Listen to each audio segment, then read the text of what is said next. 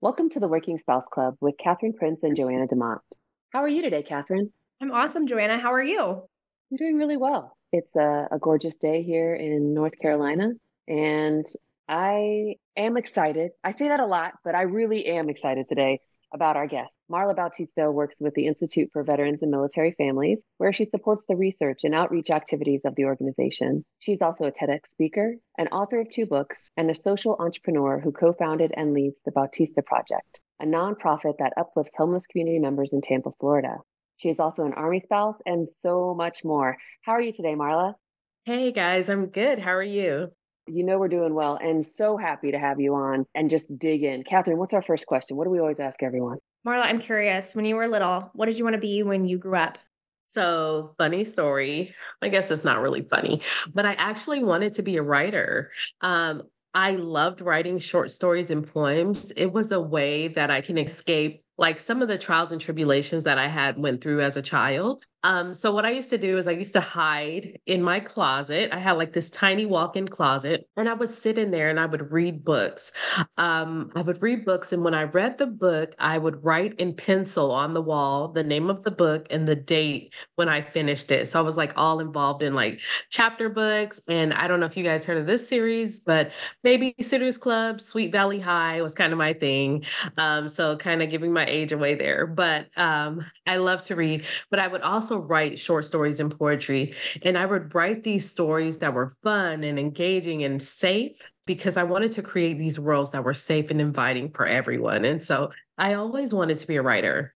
That is really amazing. And you were tracking what you were reading before that became what everybody does in the new year. So Yes. many books a month. That's really interesting that you wanted to be a writer. We've had so many writers on or potential writers, but poetry is also interesting. I got to get some more about that for sure.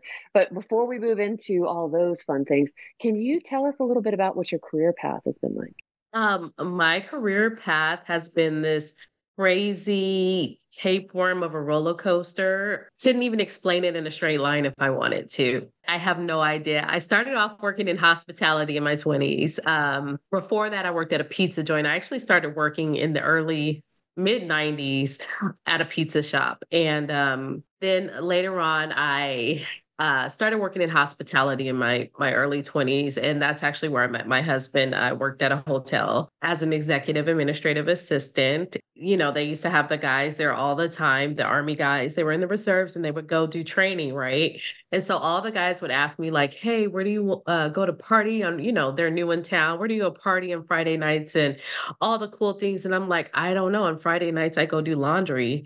You know, I said, if you guys, any of you guys want to go do laundry with me, you're welcome to. And so, of course, all the guys were like, absolutely not. We're not doing that. But one guy was like, sure, I'll go do laundry with you. And then 30 days later, we were married. Side note, he hates doing laundry. So didn't know that was a pickup line. But I know now. So that's kind of where my career path started. But actually, I am a freelance writer by trade. I do make money as a writer, as many other spouses. We're gig workers, right? We do a lot of gig work because unfortunately we can't find stable employment or tenure in our careers because of, you know, our transient lifestyle. I love that you have that 1 month to married story. I have like 3 dates, an 11-month deployment, and then moved into his house and we got married like a month later story. So it's very common when we're having these conversations to hear that. Here we all are, married. And I think gig work is like you're really speaking to something that Joanna and I talk all the time. And I don't think we've talked about that. And I'd love to dig into it because you're right. It's so difficult to build a traditional career as a military spouse. The gig space seems like a natural choice when you're constantly dealing with everything that comes with it. So, how did you initially transition into the gig world from executive administrative assistant? How did you make that jump? Was it the result of a PCS or something like that? Yeah, so I actually, sought out, traditional employment in my field, which is communications. I have a bachelor's in communications. That's, again, I always love to write, so that was kind of natural for me to transition into that mode. I literally went to radio stations, TV stations, and applied for jobs, and I was never even offered an interview. So many people would say, "Hey, unfortunately, you don't know the area, you're not local, you haven't been local long enough," or any of these excuses, I call them, to not hire me. And I even offered to volunteer at a radio station just to get the experience because I needed that experience in the field. And unfortunately, that never happened. And so I had a friend who was like, I write for this baby blog. Do you want to, do a few articles? And I was like, of course. And you might have heard of it, Sleeping Baby. Sleeping Baby is a company. They were on Shark Tank, and they had the baby onesie that you could like flop around in. And so like you can move your arms and stuff in the onesie. So it was like the child can move around. And so I actually started doing my gig work with that company. That was like my first paid piece. And so I was the coolest person ever. I was so excited for the opportunity. The pay wasn't great, but the opportunity outweighed the pay all day because they gave me an opportunity to grow in my field and to learn, and I got paid. So that was super cool.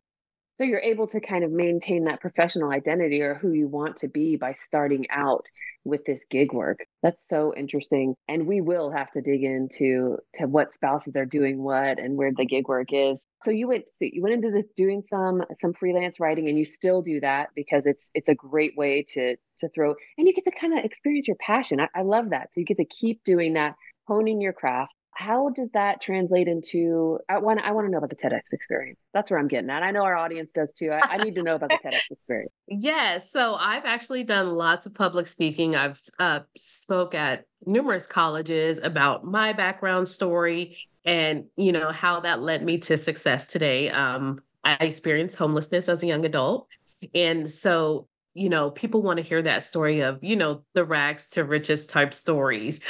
So I often speak about my journey from homelessness to success, and so my TEDx talk was about homelessness and how we can solve homelessness because it is solvable. And so I was like looking for speaking opportunities, and that was actually on my vision board in, I want to say 2020 at the end to going into 2021. I said, I'm going to do a TEDx talk. I literally guess I manifested it because literally that year I got a TEDx talk. It's actually not as hard as people think it is to get into. You can literally Google TEDx events near you and they will come up. And some of them are looking for speakers, they have specific themes.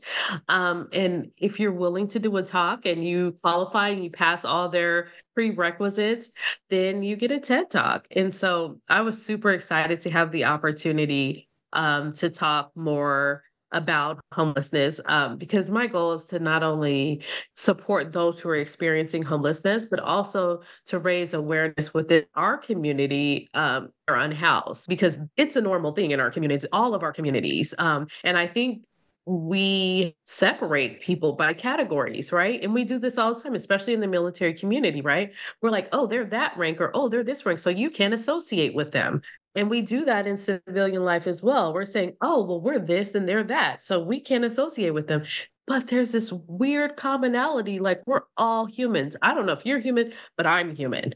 So it's like, can we just be humans together? That's kind of my thing. But the TED Talk was super exciting and nerve-wracking. And I've done, like I said, so many talks. I've done so many speeches, but to stand on the TED stage, I'm not gonna lie, it was intimidating because it was like, that's the big moment, right?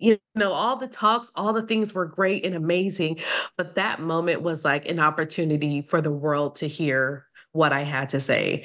And so that to me that was huge. So huge and so impressive. I actually watched your TED Talk yesterday. So, in preparation for our talk today. I wanted to, be really informed and really enjoyed it. I personally have family members who've experienced homelessness, and so it definitely resonated. I have, family members with mental health issues that have led to that, and so it's something that I think more education and awareness needs to be brought to the community. That this is very much something that happens, and there's a lot that can be done. I'm curious, when it came to the TED Talk, how much preparation did you do leading up to it? Was it like weeks and weeks and weeks? And I say this as somebody, you've said numerous times, oh yeah, I like public speaking, and Joanna is an incredible public speaker. My biggest shortcoming, I black out any time that I am standing in front of a group of people. So just so everyone knows, do not reach out to me to do any group presentations. I am not your girl. We've got 2 people on this call who would be incredible that I can back. But yeah, I'm curious, what prep work did you do? So as a writer, naturally, I wrote out my speech, right? And so I broke that speech down into different parts on how I would speak it. Naturally, we have a speaking cadence, right? And so I broke that speech down in a way where it sounded great to me. And I practiced in front of my kids, 13, 11, and 8, who did not care, but they were the audience that I had. And so I practiced and practiced and practiced. And it was a 13-minute speech, but trying to memorize 13 minutes is a lot of information. And so I got really good at it. I practiced for months, and I probably three or more months I practiced. And funny thing is, I'm very well scripted. So if I'm speaking on script, I am amazing. And maybe that's what you need as well, Catherine, is speaking on script is amazing, right? But if you ask me some random question like, what are you saying? I can't think right now. But scripted, I can talk about things, right? And so I was so ready for this, right? I had my script, I had my notes. I even printed them like index card paper, but larger so that I could see them at a quick flash and put my notes, and everything was amazing, right? I was ready. I had, my placement. I was going to be using like a lapel mic and all this stuff. So I was super ready, right? Go to the event, get ready to go on stage, go up the stairs to get ready to go on stage. And they're like, oh my God, the mic's broken. We're going to have to give you a handheld mic. My notes are this big. They're about almost the size of half a sheet of paper. And I'm like, oh, and then my brain was like glitching. My brain was like short circuiting, because how am I going to hold this microphone and these notes and make contact with the audience? And I wasn't planning on that. Like I said, I'm very scripted. And so that wasn't something I thought about. And so I'm just like, oh, what do I do? But obviously I was on stage at that point. So I'm like, go with it. So I memorized my speech. Unfortunately, when I got on stage, my speech was no longer memorized. I don't know what happened there. But it was like amazing. But it was super awesome because it came out of my mouth and onto, into the audience and on stage and throughout. And it sounded decent outside of my heavy, laborious breathing. Other than that, it was great. I mean, it was a big deal. All the lights were flashing on you. And it was, like I said, it was the big stage. It was that big moment. And you have this big red timer in your face. And you're like, oh. And then one thing I didn't ask was, is the timer counting up or down? Had no idea. It was crazy. But like I said, I got through it and I'm excited. I would love to do another TED Talk in the future. I think I would be more prepared. But it was a very intense moment. It sounds like you were incredibly prepared, and then life threw some curveballs at you, as life tends to do to us poor military spouses. I laughed so hard at the heavy breathing because I edit the podcast, and let me tell you, it is horrifying. I'm like, what is wrong with me? I'm always like, Jana has the most beautiful voice in the world, and then there's Catherine, and I'm always over here breathing heavy, making weird shrill noises. But I'm curious, how did your career change after the TED Talk? What happened following it? My career changed because there were a lot of people that truly saw me as a subject matter expert. within the unhoused community space, and they wanted to hear from me. Like I said, I've spoken to lots of different colleges. I've had the opportunity to speak to South Texas College, OU, and it's just been an awesome opportunity to, like I said, educate other people, because I feel like what I'm saying is unique, because there are a lot of stories. We hear lots of things about homelessness. We're preconditioned to information. All of us, we've gone to school, we learned certain things, and that's just how life is.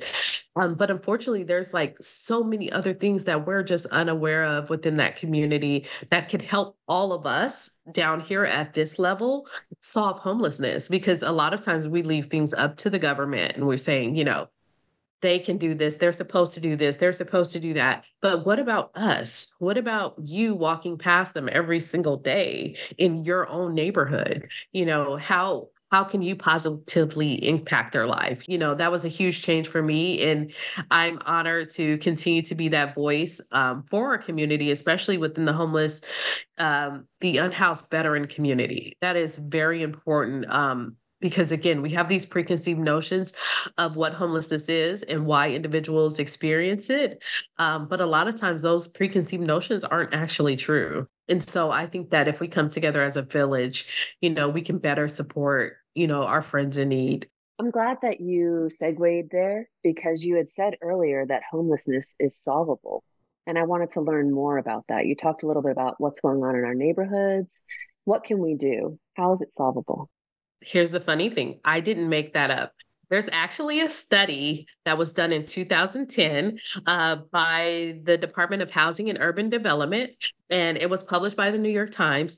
They did a study that proved that homelessness was solvable, and they said the amount of money it would cost and how long it would take.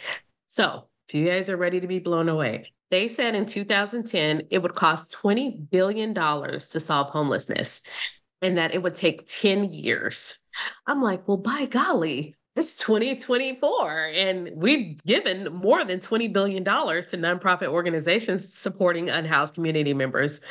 So why is the number increasing? Why have we not solved the problem? My conclusion, and this is something I did make up, we don't want to. And the reason why I say that is because more than 100,000 jobs depend on homelessness in America. There are so many different factors that we're not considering that are supporting homelessness, which is crazy. We're talking about our criminal justice system. We're talking about social services. We're talking about all these different aspects that actually, if homelessness didn't exist, neither would those jobs. And so there are a lot of organizations, and I talk about, why isn't this being solved? There are some organizations, their job isn't to solve it. They never said they were going to solve it. They said we were going to support those who are experiencing homelessness. Now, what that support looks like, that's up to them, right? They said they would support them. Others said we would provide mental health care. Others said we would provide food. But who said that they would solve it? And so that's where I've taken on that role, is saying, I want to solve homelessness. I don't want to perpetuate this cycle by keeping them impoverished. But in order to raise individuals and communities out of poverty, it's through education, right? So we've all got to be informed, not just them. So we put things on their backs and say, well, you need to get a job, or you need to learn how to do this, or you need to learn about that. Well, what about us? There are lots of things that we need to learn in order to better support those individuals. When we're talking about mental health, when we're talking about substance abuse, I hear all the time individuals say, well, I'm not going to help them because every time I go past there, they're drinking or they're using drugs. I said, you know what? That is so crazy and unique, right? Because there's no such person who has four walls and lives in a home who drinks. There's no such thing, right? You have the opportunity to be an alcoholic inside of your home in secret, so no one can see and judge you. But unfortunately, they don't have those same four walls. So imagine if someone, came into your home and judged you the same way you're judging those individuals. There are people that go to work every day and have nice homes who use drugs. But because I see that person on the street doing it, for some reason, I feel so much more, I'm better than them because I have a home. And so a lot of the reasons they're out there may not be because of that drug use or because of that alcoholism or because of the mental health issues. Sometimes, they've had a death in the family, a death of the breadwinner. They've been in foster care since they were a child and they were, exited into homelessness. And, I always tell people, imagine you trying to go out and sleep on the streets. You tell me if you can go sleep on a busy street tonight, no matter the weather, without any drugs or alcohol or medicine or anything, and you'd be fine. You wouldn't. A lot of times that's a coping mechanism because they're out there and they develop these habits because, just like all of us, I developed this weird habit of going to Starbucks every time I'm stressed, right? But we all do. We all have a thing, right? Everyone has a thing. And so I think that it's time that we accept that we're all human and that we are all a part of this same community. They're not in a different community. If they live in your community, they're a part of your community. Decisions that are made in your community also impact them. They also impact you. And so I think once we start to realize that, it's cheaper. I hate to say this, there's a thing that says it's cheaper to keep her, right? It's cheaper to help those who are unhoused versus not. It costs us more money to put them in prisons for them to constantly go to the emergency room versus getting them the support and help that they need and empowering them to do better for themselves. It's actually cheaper to do that. So I can see why your nonprofit's talking about uplifting people. You're taking them from where they are and putting them in a place where they can be housed, where they can have a normal life. As a person in recovery, what you said really, really stuck out because when I see people who are drinking on the streets, that's a not yet to me. That's not a not me. That's a not yet. So what you're doing is really powerful and makes me want to get out there and do some work for sure. I love that. And thank you for saying that. I love that analogy, not yet, because we separate ourselves and we say that couldn't be us. But you're saying not yet, that I'm not saying it's not possible, but anything is possible, good or bad. And so I love that. Thank you. I think not enough people realize how close it can be to be unhoused. Seeing medical diagnoses pop up, especially related to mental health. Some of them show up later and you may have already gone to college and been in a role and then that arrives and next thing you know, you're no longer have a stable home environment or, working in financial services. It's a scary reality how many families are in a vulnerable position just based on where their finances are at. And so I think really speaks to a great point that this is a reality for many and also could be a reality for even more with just one emergency or one medical diagnosis or, it's scary to think about how close it is for so many people. And I think about the military community and you've spoken about, veterans. I'm curious, have you seen anything related to spouses? Part of what I did in research for our conversation today was look up to see if I could find any statistics about homelessness and military spouses. And one of the things that I discovered was that there is a very real issue with what they've titled abandoned spouses. And being a member of spouse groups, I do see posts like this where a spouse is unfortunately dependent, hate that word, on their partner because of how difficult it is to build a career. And then to be left by that person and not have access to, the resources that person was providing for them, their children, really scary situation. And so I'm curious, do you have any thoughts or any insights on that specifically? Absolutely. So Blue Star Families did a survey. They do an annual survey yearly, the military family lifestyle survey. And I believe 2022, they discovered that 16% of their respondents, military families, had experienced low food security. We're not talking about that enough. And like you brought up the point about being dependent, it's not something that we thrived for. We didn't thrive for this dependency. A lot of us left our careers. A lot of us left our jobs to move to new places. And unfortunately, we weren't able to sustain our independence. And I do talk about this a lot as well, is that loss of identity, right? We're not just losing our paycheck, we're losing ourselves. a lot of times I tell the story of me moving from place to place to place. I lived in Hawaii. I had a baby in Hawaii. When my son turned 1, I moved to Germany. When we were leaving Germany, I now had a toddler and a 1-year-old moving to Colorado. When we left Colorado, I now had a toddler, a bigger kid, and another 1-year-old. So there was this weird cycle of baby stuff happening that it was a period, right, where all I was doing was I was now this mom. That was my identity. I was this mom and this caregiver. I remember the first time I tried to get a hospitality job before I had kids, when we had first PCS, and I was trying to get back into my field. And I remember taking this job in Hawaii. I was offered a job, and I remember the older spouses in our community was like, well, how are you going to do that when they're getting ready to deploy? And I'm like, what do you mean?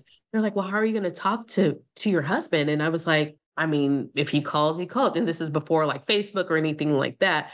And I was like, if he calls, or he can write me letters. And then I remember there was this big deal about, well, your husband should be able to get a hold of you at any time of day or night. I didn't know this, right? So I was slowly being groomed into this military spouse, right? This identity of a military spouse, which my sole job was to support the service member. And I literally, I'm not going to lie to you guys, I did not realize how bad I had fallen into this identity crisis until I found out that we had experienced infidelity. 2 kids down the line, I'm doing everything that I could to make this individual happy, and this happens. And then I'm like, I gave everything, right? I've given everything that I had, and clearly it wasn't enough, right? And so I always say now, 16 years down the line into this marriage of mine, don't lose yourself. That was like my biggest thing for young spouses. Don't lose yourself, because like you said, we see them online. And so there's this big thing that you can't ask for help, because we're going to judge you. We're going to degrade you. We're going to say you're mismanaging your money, you're mismanaging your marriage, you're mismanaging your children. And so unfortunately, then we're stuck in this secret cycle of shame, right? And I always say, what you see about us as military spouses and families, you will see the pictures, and my family is a part of this problem as well. You'll see us in the flag dresses, and my kids waving American flags, and me holding the cute sign when he comes back from deployment. What you don't see is the financial abuse, or the emotional abuse, or the loneliness, or the identity loss. You don't see any of that stuff when we're talking about, who we are as spouses. Most of the time, we don't talk about that. Even to each other, we don't say, you know what? I've actually lost myself, and I don't know what to do. I've never actually had a conversation with my friends about that. But you know what conversations I have had is 20 years down the line. Oh, my spouse wants a divorce, and I literally have nothing. I have nothing. I have nowhere to go. I have no money. I have no home. I have no education and no career. That's not fair. That's not fair.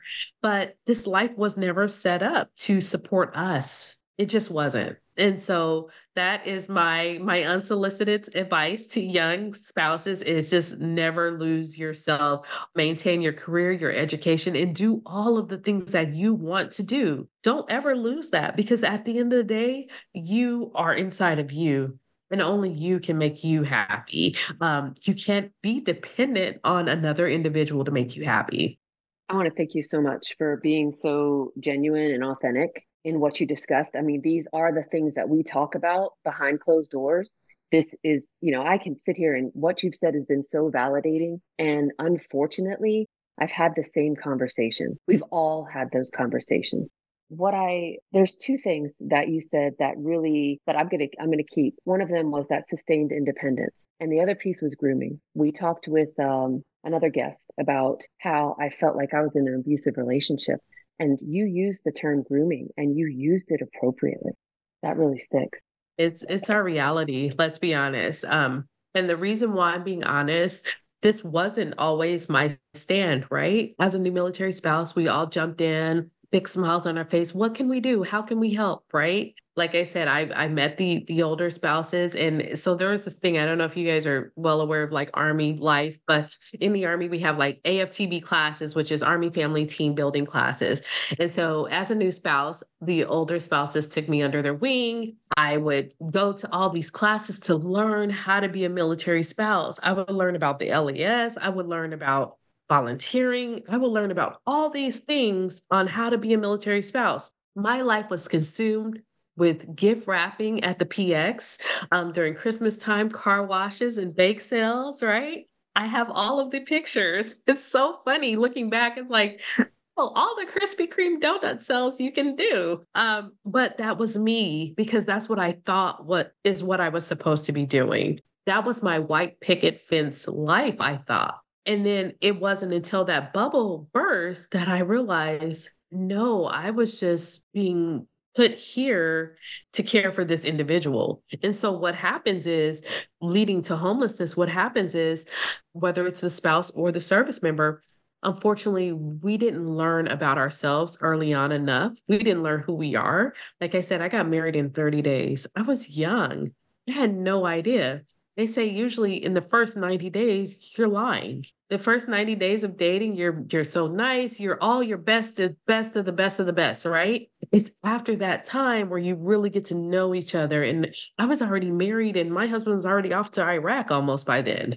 It was almost, this marriage was forged into this thing, and I had no choice but to fall in line. You know what's interesting is that I had that same like Marine Corps family team building experience. It's the same in the Marine Corps, but Catherine is not. So she's not being acculturated in the way that I was. So it's interesting to see where she's coming from, and I hope that she can sustain her independence. Oh my gosh, try and keep me down. I joke that I was raised by a woman who taught me that I breathe fire. So, I'm so fiercely independent, and to come into this lifestyle has been very interesting. And honestly, again, Joanna and I talk all the time. We talked on the phone for like an hour yesterday where I was like, I just don't like I didn't get that experience where somebody showed me like what I'm supposed to be doing as a military spouse. And I'm like, you're here to keep me from getting canceled, Joanna, because I just say whatever I think. I'm just like, this is bullshit. Like, how the heck are we all like, do we need to march on Washington and do a protest? Like, we need to do something. And she's over here like, oh girl, like, you probably would have benefited from attending a class, but I'm over here also thinking like, maybe it's good that I wasn't groomed. Maybe that's a good thing for my mental health, because part of me wishes that I wasn't, radically pushing against the constraints of this lifestyle. I wish that I could accept it more than I am currently, because I do think I'd be happier if I wasn't constantly fighting against it. But it's a very complex topic. And I just can't thank you enough for being honest about your experiences. And I just think about the feedback that Joanna and I get from our listeners when they say, thank you for actually saying this out loud. I've thought this forever. And identity is something I've wanted to talk about in one of these conversations. I'm so glad you brought it up, because I feel like I'm on the third phase of my identity in my marriage, because I had a strong identity. I lived overseas. I worked overseas. I was a badass. I backpacked through India by myself. I hitchhiked through Ecuador. I was incredible. And that person is not who I am today, because I couldn't do that and be in a marriage with my spouse. I had to find a new identity. I had to find a new Catherine. And I did. And I liked who that person was. And she was a professional, and she was climbing the corporate ladder, and she was crushing it in DC. And here I'm again, phase 3. And it's like, okay, rebuilding time. And so I'm curious, you've clearly had to do the work of rebuilding your identity. What advice would you give to listeners, to me, as we are in the process of figuring out who we are again? What is helpful? Maintaining a sense of self. We can do that by journaling, by getting our thoughts out on paper, and also by doing the things you love. So I tell people, even now, it's our lives are crazy, busy, we're doing all the things, but I always tell people, do something every single day that you love, even if it's for 5 minutes, even if it costs you money. Because some people will say, well, you can't be spending all that money on Starbucks. If Starbucks makes me happy, Catherine, for that 5 minutes of my life, I'm drinking the Starbucks. And so I want to encourage spouses to always do that, because if you maintain that peace, that sense of self, then you will have something to hold on to when times get tough. That's one of the biggest lessons that I had to learn the hard way, because I gave everything that I have, right? And you can't pour from an empty cup. My cup was empty. So I wasn't even in the cup. I had given it all out to my children, to the army, to my service member. I had nothing left. I had nothing for me. I was on autopilot. I was on autopilot for years, just cooking and cleaning and driving and going and doing, and you know what I mean? For years. And so I was a mere shadow of myself. And one thing I want to say, I interviewed a death doula before, right? I don't know if you guys know what a death doula is, but it's an individual that will go and sit bedside with someone who is on their way transitioning to eternity. She said that one of the biggest things that she hears about when speaking with those individuals is they always wanted to go back and do something different. They always wanted to do more with their life. She said that was her biggest takeaway, was to live today as if it is your last, because it absolutely could be. You don't want to die with regrets. And there's so many people that die with regrets. I remember someone saying they died at the age of 25, but lived until 75. And you're like, what? My life ended, but yet kept going. And you don't want that. I don't want that. I have so many things that I want to do with my life, so many. And yes, I put them aside for so long for external reasons, but internally, I have to find myself and get back to who I am. So I love that you said the phases. It's okay to have those phases. It's okay to have those seasons. Acknowledge those seasons and build from that. That whole bloom where you're planted thing, it's good. And I hate it. And the reason I say that is because, yes, bloom where you're planted, right? But bloom means bloom into yourself, not bloom into what the hell other people want you to be or what this culture wants you to be. Continue to grow yourself. If the military says you have to move to Japan and you hate it, bloom within yourself. Find something you love there, but internally. You know what I mean? Like, find something that's inside of yourself that you can explore externally. Don't ever lose who you are. And so I think the analogy bloom where you're planted means be okay wherever the fuck we put you. Right? I don't like that. I don't like that for us. I'm sorry. Excuse my language. I don't like that for us. So I don't take it in that sense of bloom where you're planted. I don't like you're basically saying be quiet and be okay. No. Bloom where you're planted for me means explore your internal identity and exude that wherever you are. What if, to all of our spouses listening, what a different experience if we approached the spouses who are junior to us, not in rank, obviously, but in age and experience as a military spouse? What if we approach them with this knowledge rather than the grooming? What a different experience this could be as a military spouse to be taught this instead, to be taught to hold on to your identity, to take care of yourself, to love yourself, to put yourself first so that you can take care of your family. What if we did that instead of saying, keep quiet, shut up, support your service member, you don't matter? What a different experience it would be. Absolutely. There probably also would be a lot less military spouses. But in all honesty, it would be a different experience. And the better we are, the happier we are with ourselves, the better off our family will be. I work with an organization where we talk about the strengths of the spouse and we focus on the spouse, and we don't say our last names, and we don't talk about rank. I've watched that organization change from a cardboardy leadership seminar to something that really impacts the spouses and creates a safe space for that identity kind of exploration. But every single time I talk to somebody, I tell them they have to remove the word just. So they're like, I'm just a spouse. I'm like, no, you're not.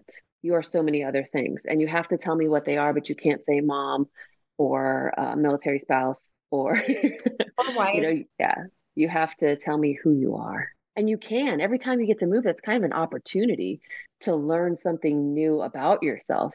When I look back at the places we were stationed, there's so many cool things that I learned to do that are for me that I'll get forever, right? I'll always know how to scuba dive. I'll always know like a little bit of German, a little bit of Japanese. I'll always be able to walk into a room and to relate to somebody in some fashion because of where they've lived or what they've done. But there's also those times in my life that I consider pretty dark because I had the only identity I had was mom or spouse and dealing with deployments and waiting for those phone calls. I love that. I too am not a huge fan of Bloom Where You're Planted, but I like that spin a lot. I'm going to start introducing myself as, hi, I'm Catherine. I breathe fire. I love that for you. I think you should, for sure. But I think I love that you said that about I'm not just. One of the things I learned along the way was not even putting that in your first sentence, military spouse. No, why are you saying that at a job interview? Does that qualify you? You're a military spouse? No. What is your education? You went to school. You did these things. You are amazing. What are you? Who are you? You know what I mean? Not, I'm a military spouse. And so someone said, I'm not sure if this was in a book I read by Shonda Rhimes. Shonda Rhimes, my favorite book is Year of Yes. If you need to find out who you are, take it from her. She is the most phenomenal writer in the history of writers to me. But she was always talking about this guilt, this mom guilt that she had and stuff like that. I'm not just a mom. Being a mom wasn't an accomplishment. Anybody can have a baby. How is this your accomplishment in life? Did you go to school for that? Like, is this a professional thing that you've done? Being a military spouse isn't an accomplishment. You fell in love with somebody and you got married. The things that are accomplishments are things you worked hard to achieve, right? Pregnancy and having a baby is kind of a natural evolution for most people, right? And yes, I get it. If you weren't able to have a baby naturally and you had to go through lots of different things, then yes, that could be a sense of accomplishment for you.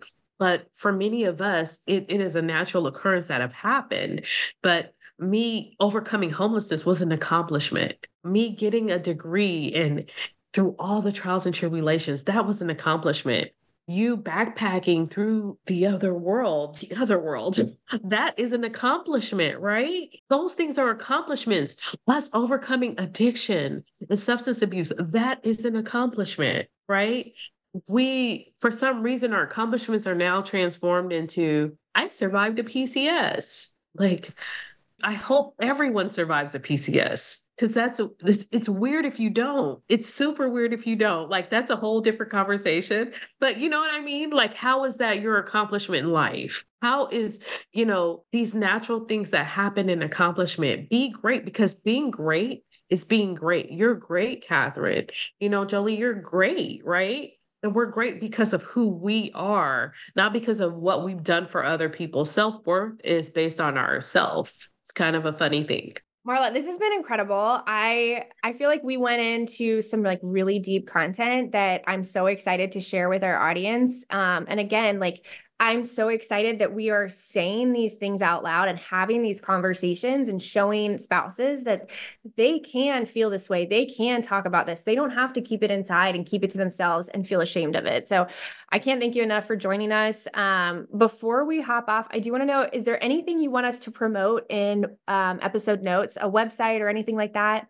Yeah, I mean, you can put the Bautista Project Inc.org, which is our nonprofit, if they want to learn more about unhoused community members or support them here in Tampa.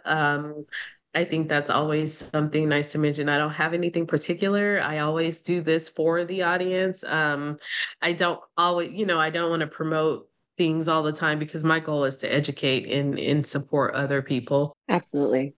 We have really reached the end of our time. Unfortunately, this conversation has been so real. Thank you so much. Is there anything that we have missed that you'd like our audience to know? Hold on to you. Embrace you, I think, is the most important thing. Whether you're a working spouse, a traditional working spouse, whether you're a gig worker, I think embracing you and never losing sight of who you are or who you want to be is the most important thing you can do for yourself. That's some powerful words, and I hope that everyone who's listening takes that and owns it, and embraces it.